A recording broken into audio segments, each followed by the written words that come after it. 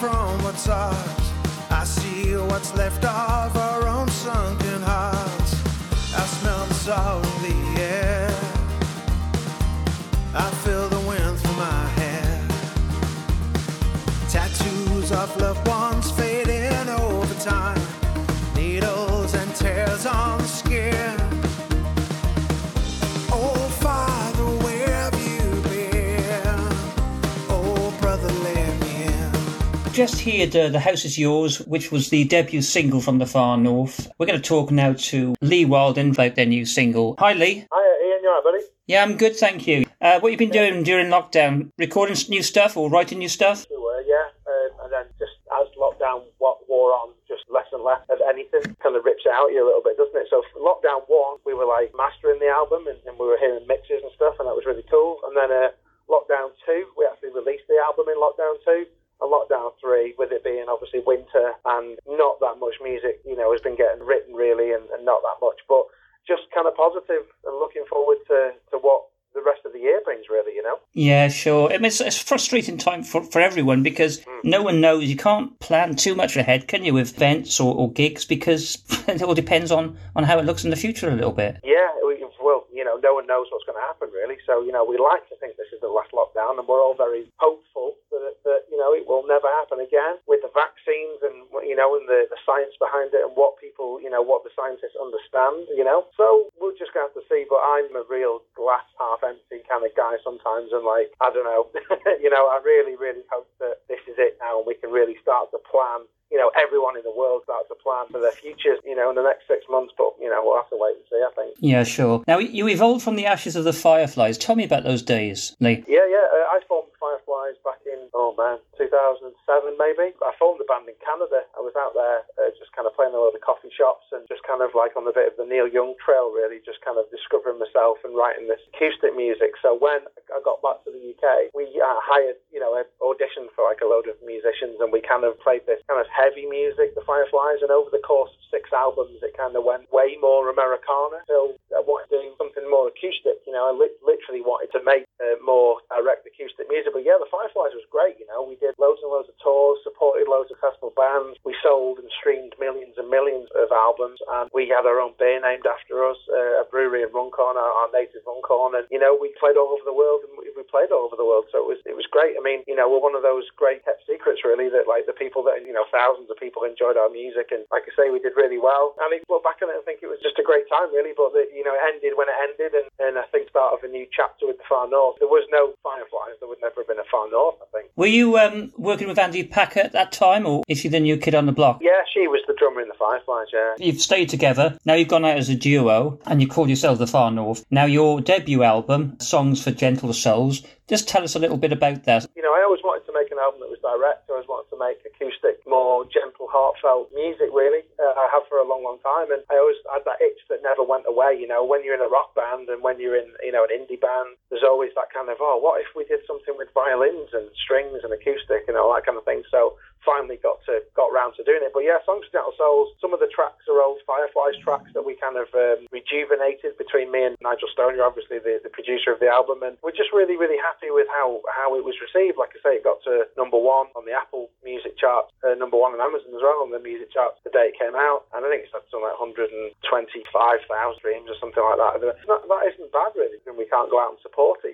The fact that we can't really do any shows. It means people are picking up on your stuff without you having to promote it in real time, really. That's it, yeah. It's really humbling, really, to be honest with you. I'm just really happy with how it's been received, and we've had some national airplay, and we've had some really cool people write about us. I spoke to some really incredible people about my music, such as now. Just really proud of it, and just really focus on this genre of music, and I have been for a long time. So I just hope people can find something they can latch onto, or they can kind of find solace in on those 11 tracks. A while ago, I interviewed Bob Harris, and he was telling me about the rise in Americana scene in the UK. Yeah. And that's phenomenal because it's, what is Americana? It's sort of bluegrass, a bit of Cajun thrown in, and country. So it's a mixture of various styles. But do you think we've got our own style, or do you think the US, Canada have got a different one?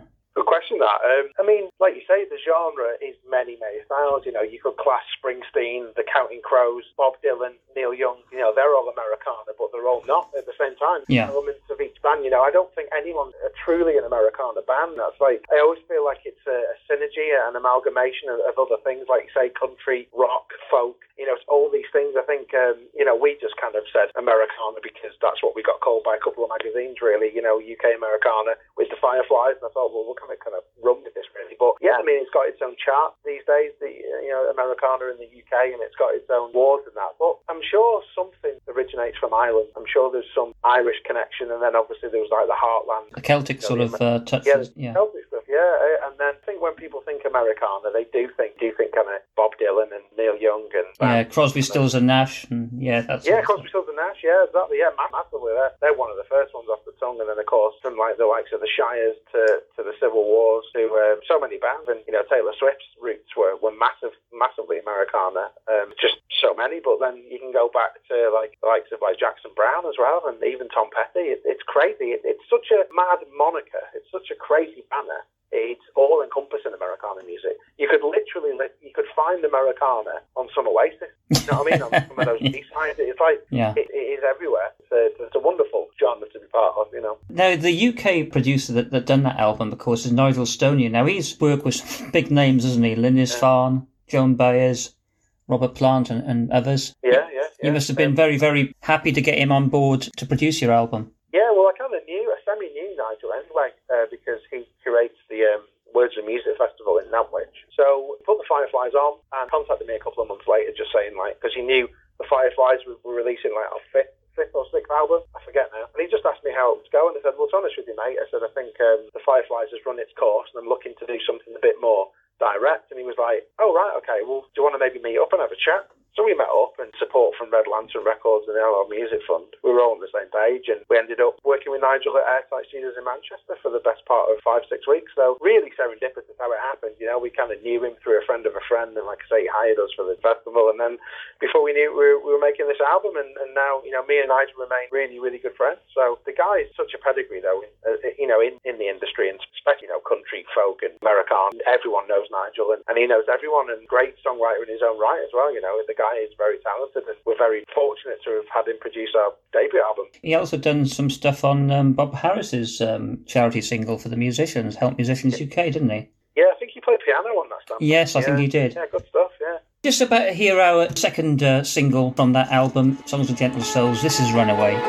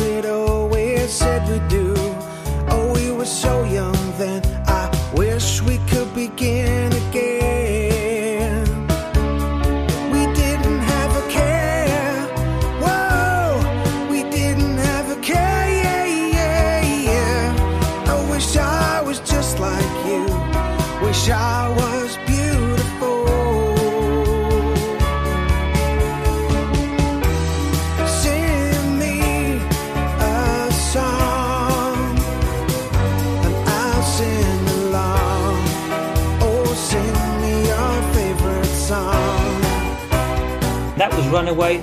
Lee, your early influences, who sort of inspired you growing up? Guitar, really, and to start writing songs was definitely Oasis. I was like 13, 14 when Definitely Maybe came out, and with them being, you know, 20 miles down the road from us here in Cheshire, it was mind-blowing, really, Definitely Maybe. And I bought every single the day they came out and just kind of obsessed over that album, and in turn got into a load of other UK bands. I don't really like the moniker Britpop. Yeah, I just think it's a bit lazy. But I think all those bands that came out at that time, I came of age then. So the likes of Ocean Colour Scene and, you know, James and you know, the Pulse and Suede and all those bands I was really, really into. Yeah. So, I mean, they were the first band really that made me pick up the guitar. But I had a massive kind of awakening with like grunge, like Nirvana and Pearl Jam before that. So like when I was like 11, 12, I was totally just turned on to this kind of American music, but because it was quite far away and a bit distant, and they sang songs about not the happiest kind of things, really. And then when Oasis came along with like Live Forever, it just kind of changed my outlook, and just started writing songs and formed my first band called Warp in 1995, and we got signed to Matchbox Records. And from there, joined the Dots to the Fireflies to the Far North. So it's been a long and illustrious career, I think. By writing your own material, I always said this to bands that just cover bands, they really should try writing their own stuff, because, even the Beatles were a cover band in the beginning. Yeah. Well, I'd rather be at the very bottom of the tree I want to climb than halfway up a tree I don't, do you know what I mean? And I always thought, because a lot of people have said to me that I could have been in a cover band, or I could have made money playing weddings or other stuff, but I never did it. I've never covered another song. I always, when I do my Facebook Live thing, I always do Heart of Gold by Neil Young anyway, just as one of my favourite tracks, so why not? We'll probably do it live, but other than that, never really appealed to me doing covers. And I know people, I've got friends who make good money in cover bands. It's just not for me. My heart is so far away from that, really, and I want to be a creator. I want to create the music, and I want to sing these words that mean a lot to me, So never really went down that. And I think I've taken the scenic route with my music, really. I definitely took the scenic route, and to get where I wanted to be, but, so what? It doesn't matter, does it? It could take another 20 years, couldn't it? Who cares? Exactly. You've done quite well in some of the American charts, haven't you? Yeah, I think it was South Carolina. We when we released This House Is Ours, it went to number 1 on their college radio. So, they just played that for 6-7 weeks. Just seemed to really fly with that track, really. And it's kind of crazy, but yeah, all over America we've got lots of fans, and I think the album went to number 88 in the Canadian chart when it came out as well. So we've got some friends in faraway places, which is quite nice, really. And your third release, Branches, it's a very strong track. I think that'll do well as well. Yeah, hopefully, yeah. It's just obviously the thing with a single is it's already on the album, isn't it? You can download it anyway. It's already there, but we're hoping that people just kind of take to it on the day, and it can kind of move its way up kind of chart and get a little bit more recognition. But people have said that. People say, when they've heard the album and listened to it, it was Branches that was the track that really stood out. Not to disparage any of the other tracks, but they just say that seems to be a really, really strong one. So we thought it was a no-brainer to release it as a single. And the version of it that we did for Fireflies, that is an old Firefly song, and it was the first track that got played at Old Trafford. Alan Keegan, the guy who was the announcer at Old Trafford Stadium, played Branches for months back in 2014, I think. So obviously we sat on that track for a while, and then obviously redone it, and it's all shiny and whatnot. And just hope people enjoy it, really.